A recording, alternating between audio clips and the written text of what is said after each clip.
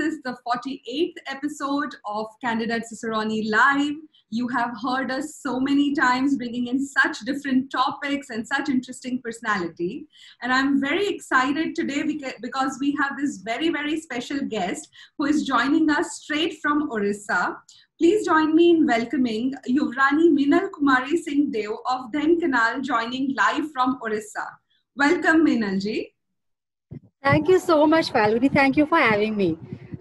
I am so excited because this is the first time we will be kind of speaking to an individual from the royal family on our portal. That kind of brings this very nuanced excitement. So before we move on further, I would like to give introduction to everyone who's joined in and the viewers who will be joining in.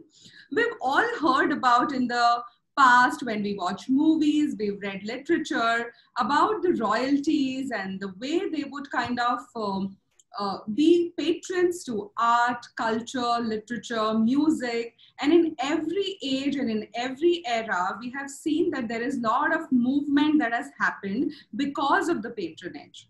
After independence, a lot of changes happened and the government took charge, and there were independent professional associations that were there which kind of took charge of patronage, and there were NGOs and consumers like me and you who are now directly connected to all this art, culture, literature movements.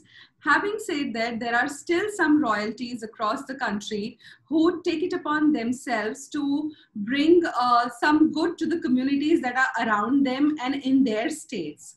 About Yuvrani Meenal Kumari ji, she has been born to the renowned environmentalist, bureaucrat and author M.K. Ranjit Singh and Kalpana Kumari in erstwhile princely state of Vakaner, which is Apnu, Gujarat.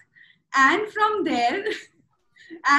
there, she got married to Yuvraj Amarjyoti Singh Deo of Dhenkanal and shifted to Orissa. Her education has been very, very interesting, her journey. Her initial school days were at the International School, Bangkok, since her father was deputed there through United Nations, and later she did her English literature from Lady Shri Ram College, University of Delhi, and went on to complete a Bachelor of Education degree at NCRT, Bhubaneswar. Together, the husband-wife duo converted the Dhenkanal Palace, restored it, and converted it to a heritage homestay. She has been also qualified into art, and that led her to start her own brand, which is Meena Ketan. And we have a lot of interesting stories around it. In the last 5-6 months, Meenal ji has been instrumental in reaching out to artisan, craftsmen, weavers around her community, and she has led a helping hand to almost 600 plus families, and she has been awarded by HDFC Bank also. But before we move on to the pandemic journey, we would like to begin from where it all started, Meenal ji. So tell me, what was your first tryst with textiles, having born in Vakaner? What were the textiles like there, and what got you interested? Falguni, my love affair with textiles and the craft started very, very early. I mean, I can think back maybe 8, 9. My earliest memories are in Vakaner. We are Krishna Bhakts. So we have the Thakurji. There's a Gundu Gopal, a Laddu Gopal idol. And he had these beautiful clothes. So everything, all the functions, festivals, Janmashtami, all the others, he would be dressed up. So he had winter clothing, summer clothing. There were colors which changed. And they were all very small. The topis were lovely zardozi. The material was atlas and mushroom with beautiful prints also. And then there were, in the backdrops, there were these pitchwais, the tradition of having a pitchwai or a fabric, a woven or even lace would be there. And these would just fascinate me. We also have a museum because Vakaner Palace had converted into a heritage hotel years back, and my uncle and grandfather had started it, and there was a museum, and the museum had some of the most beautiful textiles, of my great grandmother. So Ghagras in Atlas with the mochi stitch. So it was a very early start, the exposure. And of course, our bharwads in Wakaner, I would see them walking around with their stick and beautiful garments they had. We traveled a lot also. So we went to Bhuj. My aunt, my father's sister was married in Bhuj. So a lot of exposure there. I fell in love with Bhuj and all its craft, its embroidery, its textile at a very early age. We made 2-3 trips there. I would just go there and sit for hours seeing how the mushroom was woven. We went annually to Selana, which is my mother's home. So my Nanihal, my maternal grandparents were there, and during New Year's. And we would have a get together where we would have a fancy dress, all our cousins, aunts. Wow. And my nanny had this store with these lovely trunks where, we would look for our costumes and accessories. And it had oriental fabrics, Banarsis, beautiful fabrics and saris, which we cut up and made into, ruined them at times. But it was just fascinating for me. Yes, some of them already cut up by my mother, who was a fashion icon in her time, and her sisters. They were tailored into various shararas, gararas, all of that. So we would look at those, and it was fascinating. Also, my father traveled a lot. As you mentioned, he was with the United Nations, and everywhere he traveled or even took us, he would bring back a piece of textile or something of the local craft as a souvenir. So both my sister, myself, my mother, we developed this discerning eye, to the embroidery, say in the Philippines, or the Thai weaving, or the batik in Indonesia. So yeah, it was an early start. That's quite fabulous to get acquainted with a lot of textiles at an early age, because that's when you kind of start, I feel, appreciating the beauty of the time that goes into creating something like this. True, true. So then moving on to Dhenkanal, how are the textiles different in Orissa vis-a-vis what you were kind of acquainted here in Wakaner? In Wakaner, of course, the materials were different. We had a lot of, say, Georgette and chiffon. A lot of Georgette chiffon was worn. The bandhnis were done in Georgette chiffon. There was a lot of mushroom and atlas, of course. Orissa is rich in silk. And silk is of course, they have beautiful cotton weaves as well. But here, for everything auspicious or a marriage, it's the silk which is worn. So there was a lot more silk here. The designs and motives are very different to what we have, say, on the gharchodas or the patolas. But the technique was the same. So the famous patola of Patan, and here it's the ikat technique. And it's all this tie and dye, where the patterns are first tied and then dyed many times over on the yarn, and then it's placed on the warp and weft. So the technique was the same.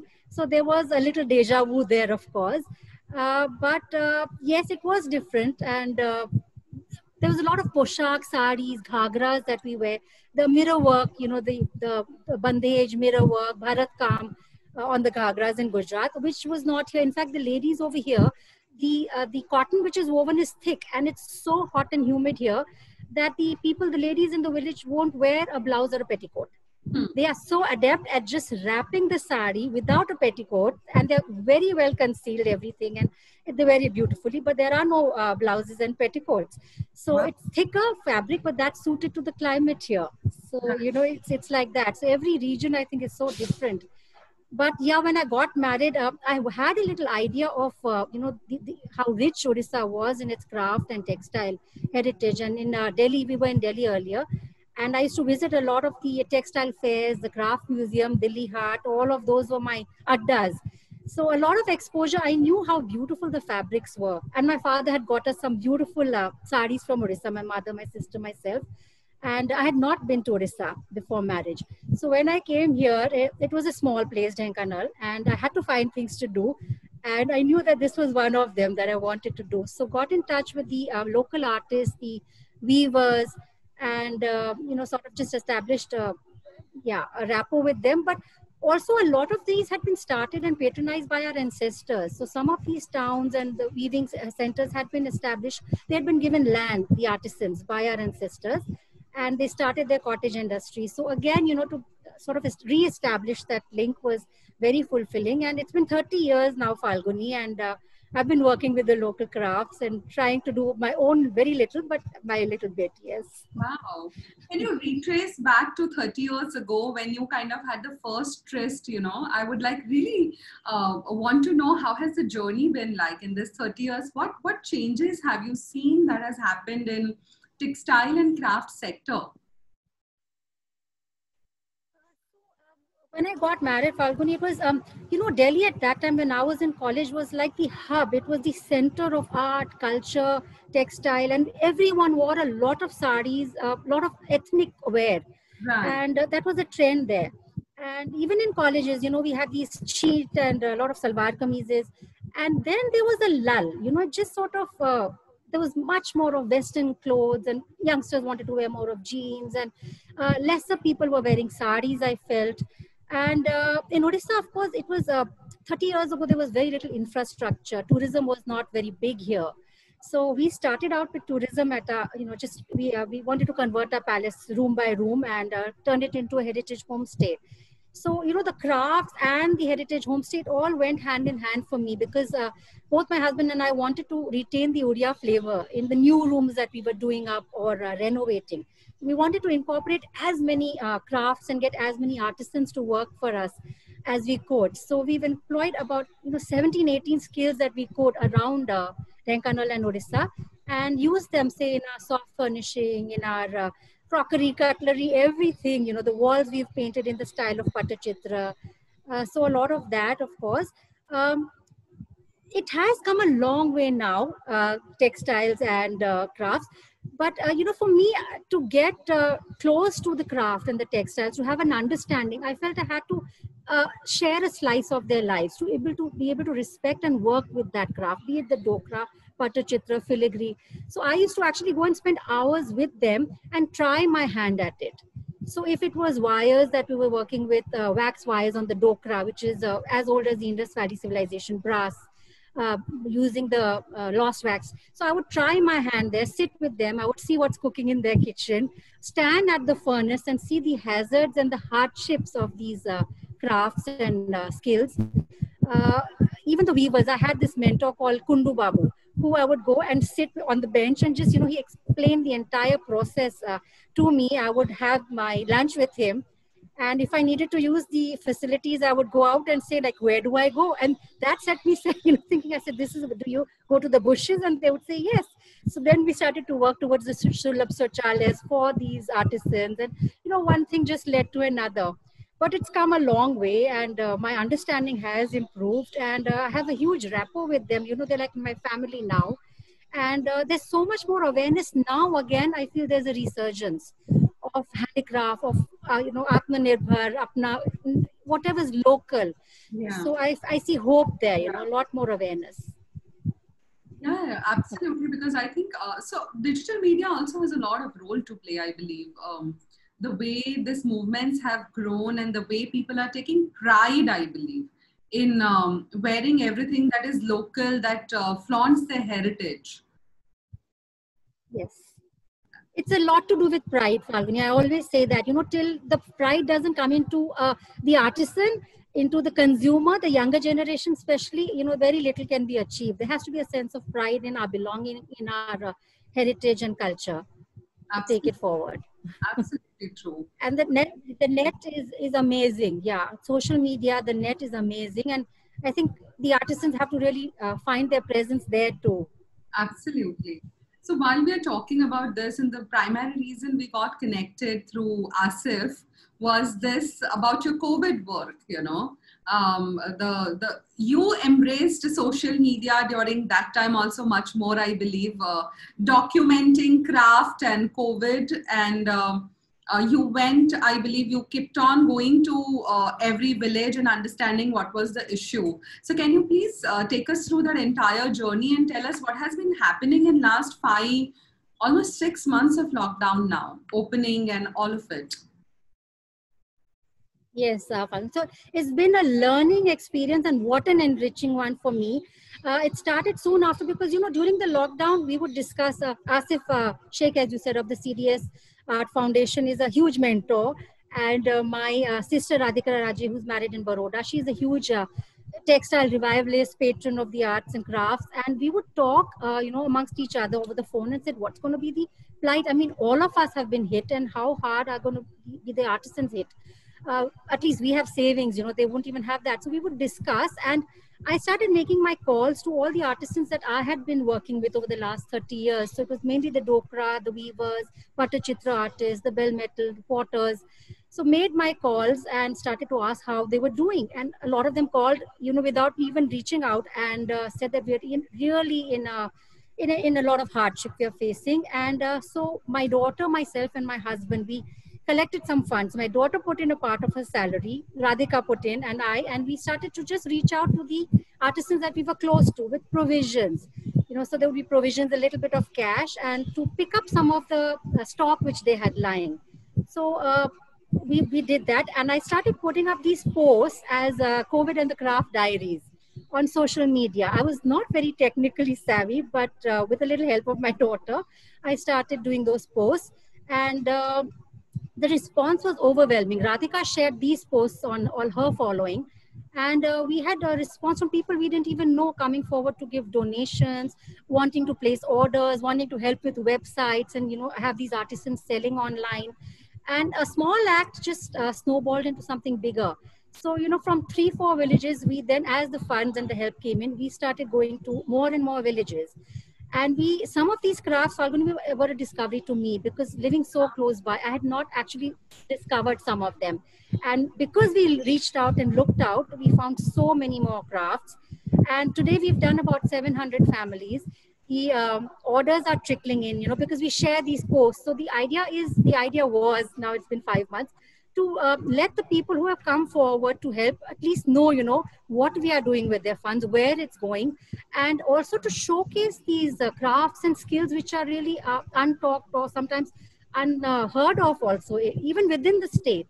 So it was like a showcasing of crafts, and they did very well, these posts. And yes, a lot of discoveries, and it's been really an enriching experience. We're still couriering. I've still got a lot of things lying, from brass urns, goras, matlas to saris, and we are now couriering them and helping out the artisans, getting the orders delivered. Wow. Tell me something. You mentioned that there were a lot of things that you discovered, the newer kind of materials, or probably crafts. Give me some example. What was it that kind of really fascinated you? Yes. So Falguni, my daughter, she's done her master's in history and philosophy of art, and she came back and she took up a job at the Bhubaneswar Craft and Textile Museum. And I used to sort of reach out to her and say, please tell me if I'm missing out anything. And then she would join me on these trips that we did, with our trucks, or a tempo load of provisions. And she gave me some of the insights that these crafts are there, and we have to look out for them, because she had all the documentation. And with her help, we reached out and looked out for some, of course, our local, people that we are in touch with, and friends and people. They also, we said, please go out. They would go on motorbikes and look out. And we found a weaving village. So I have been working with the weavers about an hour away, a place called Manya Bandhu, Nuapatna, which is famous for its weaving, which is an hour away. And the last 3 months ago, I found a village which is 25 kilometers away, with 81 families weaving. I had no idea. Our family had no idea. And when I went there, they said, it's your ancestors who actually set us up here. And it was just a beautiful feeling. It was, that now I need to work here with them. And I've started giving them a few orders. So that was a huge discovery for me. We found a gentleman who is Pradipto. He's working with straw craft. So he has invented and reinvented, and he's working with this straw craft, which is not really, not many people know about it. So the Craft Museum had a huge piece made by him. So we're now working with him, a little bit of design intervention. There were Patachitra artists in Dhenkanal, where I used to go towards Puri and Bhubaneswar. And I found 2 very talented artists even in Dhenkanal, and they're both speech impaired.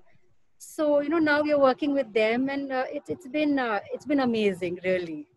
I'm sure. And it's something which is so close to my heart. So I've got a lot of work in the coming months now. Absolutely. I'm sure you have a lot of work going on, and you're already facilitating it quite a lot. In this entire years of experience that you've worked with artisans and weavers and different craft forms, what do you think should a weaver or any of the craftsman or the artisan get acquainted with to be relevant in this century? You know, what should they kind of change the gears? What should they do to kind of live a life of dignity and be at par with what is going on? What's your observation? This is a very important and relevant point, Falguni, because these are age-old traditions and techniques, thousands of years old, and we don't want to meddle too much with them and change them too much. But what they have been working with have also been ancient, art forms, or the use in those days was different. We have to make them relevant to our day-to-day modern lifestyle. There has to be design intervention, whether it comes from me or various places, various designers working with these artisans, and just holding their hand a little just with the designs to make them more modern. So the saris, not many youngsters want to wear saris now. So how we can't get away with it? We have to have ikat, we have to have handloom. It has to be there. So how to make it feasible that the younger generation also wants to wear it? Right. So we came up with the ikat. We bought the fabric and had the fabric woven, and we used to have funky clothes, the westerns, the reversible jackets, palazzos, all that made in ikat. Shoes, bags made in ikat, table runners, so bringing it to our lifestyles and homes, table runners, curtains, soft furnishing, cushions, even patachitra. So it could find a way into all these also. Dokra work also, they would make lamps, diyas. But to make it more usable, we made coasters, visiting card holders, and a lot more such products. So design intervention has to be there, of course. There's a sense of pride, as we mentioned, which the artisans are losing now, I find, Falguni. Their working conditions are such, they don't have a sense of pride. When you visit them, they're almost embarrassed about their living standards, about the craft that they're continuing, and the very little that they earn doing and continuing these legacies. So there has to be a sense of pride. The younger generation has to be motivated, because most of the artisans, it's 40 and the younger generation is moving out into various other jobs. So if they can earn by continuing this craft and it has a sense of pride in them, it will be feasible. Also the consumers, because it all comes down to, what we as consumers create, they will produce. So each consumer has to be aware and buy something which is handmade, which is Indian, local, and try and use it in our day-to-day living. So if it's the potters, they're making diyas. Now we've done away with a lot of the diyas during Diwali. We're using Chinese, even I do, the lovely little Chinese candles, the fairy lights that but at least 100 diyas or 50 diyas we can use that in our day-to-day dining, say, kasa, we've done away. It's all about, crockery and melamine. A lot of people are using steel, but a little bit of kasa, brass, if we can incorporate. So it has to be a conscious effort on both the artisan and the consumers. We have to meet halfway somewhere there. Also things like dishwasher friendly, microwave friendly. So a lot of those have to machine washing. So we all have to find ways and means of doing that. Correct. To make it more relevant. So about design intervention plus the idea that an artisan or a craftsman needs to know the modern ways of doing business, I believe. Yes. Upgrading themselves, becoming more digital media savvy, so that they do not remain dependent on a lot of other people, the intermediaries. Okay, I think the light has gone there. We are waiting for Meenanji to get connected. I think there is some issue with her connection. Continue, Falguni. I think we've just, electricity is gone off. So I just realized that the light had gone. We were just talking about this and this is what happened. So yeah, the electricity is not very good in the smaller places. They're not very technically savvy. Right. They don't have smartphones even today. They have to go online. They have to, and we all have to help them do that, and also the international market, Falguni, because I feel internationally people do understand, they're ready to pay anything. I mean, hand-pressed juice is more expensive than juice made in a mixer. So anything which is so beautifully crafted. there's an appreciation. Yeah, there Yes. is an appreciation. So an international presence, that which can be done online. So more of export, which the government could help with, more policies there. The living standards have to be improved, as I was saying.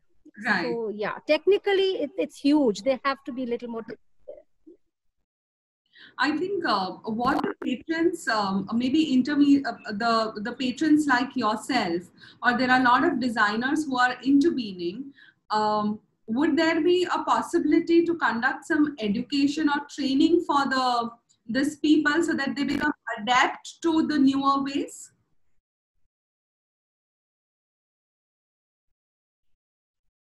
But to take this, because we started small, we thinking of having workshops and starting schools here, where not only because these are all inherited, the family passes on this. There may be others like me and you who want to learn this craft just for the sake of it, maybe. So a little more of these skill imparting schools and centers, also workshops for them. Bring in people who can sort of guide them with the social media, with technology. Maybe the government could do that that way. Right, right. Fantastic. So tell me, how do you plan to take this patronage at a larger level? What are your future plans?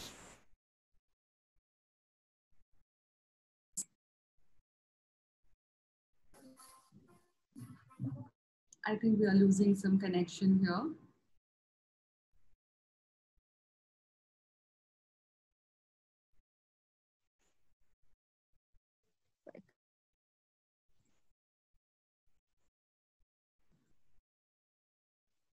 Please bear with us while we get the connection. Yes, we get the connection again. Yeah, can you hear me, Falguni? Yes, I can hear. Yes, yes. You could ask me the question so that I could continue also. Yes. The question was, how do you plan to take this patronage on a larger level? What you have been doing right now? Have to repeat that for me, Falguni. Yes. How do you plan to continue this patronage further ahead on a larger scale? Can you hear me, Meenalji?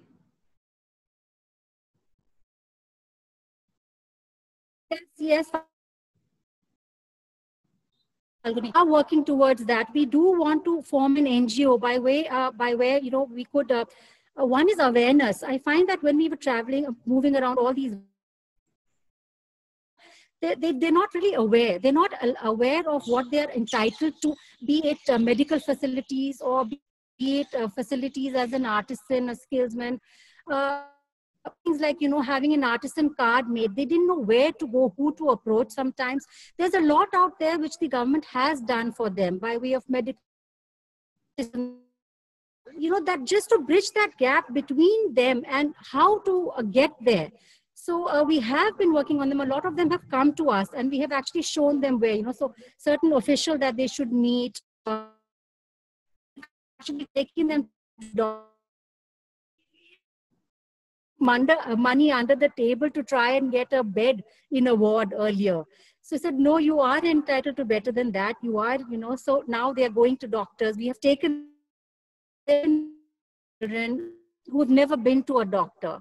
Oh. And the parents and the grandparents didn't even know that these children had a problem. There was a child, this is a story which is close to my heart, a child with Down syndrome.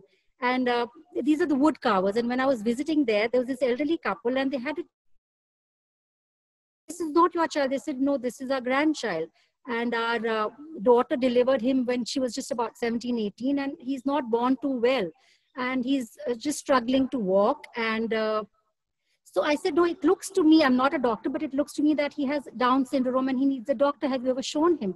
So they said, no, it will cost a lot of money and we don't know, where to go.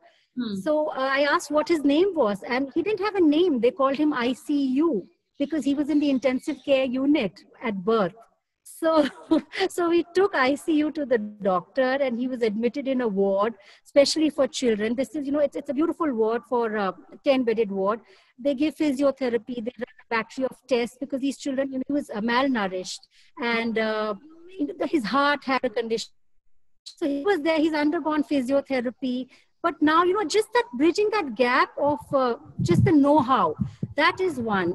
Also, through the social media, I've connected with one or two wonderful ladies who are trying to reach out. Right. Like water, maybe little educational institutes closer, and then sort of more accessible and forward. So find the work with, to take it to another level. So that is happening. Keeping my fingers crossed, but definitely want to.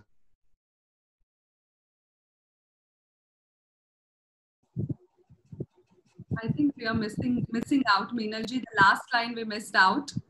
Yeah, can you? Okay, no, just want to take it forward this way. Yeah. So there is coming.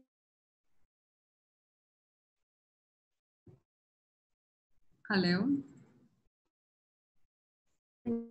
Okay, I think there is a lot of Yes, I can hear you intermittently. Now. Yes, I can hear you now. Right. So moving on to the last question, Meenalji. What is the customary inclusion in a royal bridal trousseau? Like, what was your bridal trousseau like, and what does a royal trousseau look like? So the royal trousseau, Falguni, I think it's according to the state or the region that you are. So I think in the royal families it would be a lot to do with what locally one would take. So in Rajasthan it would be the poshaks or the bandhnis. In Banaras the bride would take banarsis. In Gujarat, of course, the bandhni. So I had to have my Jamnagar bandhnis, my Kutch bandhnis. I had to have my patola and my ghar choda. And because my mother also wore a lot of handloom and textiles from all over the country, so that was another exposure. She wore a lot of textiles from all over the country, so I wanted that in my trousseau. And wherever we traveled, so if we went to Maharashtra, I would pick up a paithani. If we went to Andhra, it would be a gadwal or a pada, a kanjivaram. I wanted a sari from each state. So it was, and I do wear a lot of saris. In those days we did. So, I collected a lot of those, but nothing really exclusive by way of, say, erstwhile royal families, but a lot, they all just take a lot of what everybody else locally would be taking in their bridal trousseau. So I think I love the whole idea. Like most of the communities would have that, right? Like to pick up 11 saris or 21 or 51 or 100 saris, and they were generally from different provinces. So that one could kind of... There's always an odd number. So, 51, 11, so 101. So correct. Yes. I think that would be fantastic to once have a look at your actually the collection of saris. One you're wearing is also so beautiful. The one I think it's so this is woven very close by. It's a hand woven one, a khandwa woven very close to Renkanal. Lovely. It has been such a... And with handloom, Falguni, each piece has a story, because the artisan, the weaver who's woven it, under what circumstances. So each piece, handcrafted piece, woven piece, has such a lovely story behind it. So it makes it that much more special. I agree completely. And I think what the lockdown has made us do is also like take a breather, calm down. And like, if you want to make a purchase, then like think about it, what do you want to buy, and invest time and money into something which is going to give you pleasure over a longer period of time, rather than just getting something because I like it right now and just wear it once or twice and just let go of it. True. And we've all, I think, realized during this lockdown how little we need to live a comfortable life, how little, and the less we have, the less the tension. Absolutely. I agree completely. It has been such a pleasure speaking to you, Meenal ji. And I totally wish from the bottom of my heart that whatever endeavors you are doing right now towards helping the arts, artisan, and the craftsmen goes on to a larger scale and more people join in, not just by helping through interventions, but also buying the craft from these people. And if they can give their resources, I feel design intervention is strongly needed. If people are talented enough, probably give time, to teach the people something, a skill set which is required by the modern industry right now. And True. obviously the government has to play a huge role into it. So yeah. Yes, Falguni, absolutely. You said it all. Thank you so much. We also have a, I didn't, because of the internet, we have a showroom, a shop called Meena Ketan, which you had mentioned. And Meena Ketan is actually my own venture, whereby I have sort of started working with all the handicrafts. I'm taking them forward, bringing to the fore by way of exhibitions. So, forums like Royal Fables and various other forums like CDS. We have a boutique here in the palace also. So, if the tourists cannot find time to reach out and see all the crafts, they're all here under one roof. Right. And that also we want to take forward, so we do intend to go to the villages and do our bit there with design intervention, evolve a bigger team probably. Just now it's just 2-3 of us, but involve more people there. Do you intend to go online for that as well? Yes. I am very technically challenged. So now I've told my children, my son is studying to be a product design very near Ahmedabad. And I've got hold of both my children and I said, lockdown, you have to get me online, because just see how many people you will be helping. So I hope even from a ghada to a brass spoon to a hand woven sari to a basket weaver basket, if I could sell all these products, it would be wonderful. That's my dream. Absolutely. And people like us who are not there, we can at least order in online, and Yes. That kind of helps the market expand like considerably. Absolutely. It has been such a pleasure speaking with you, Meenal ji. Thank you, Falguni. Thank you so much for being on the show, and we wish you super good luck for the times ahead. Thank you so much, Falguni. I'd like to thank all our viewers and Cicerone for having me. Thank you so much. Thank you.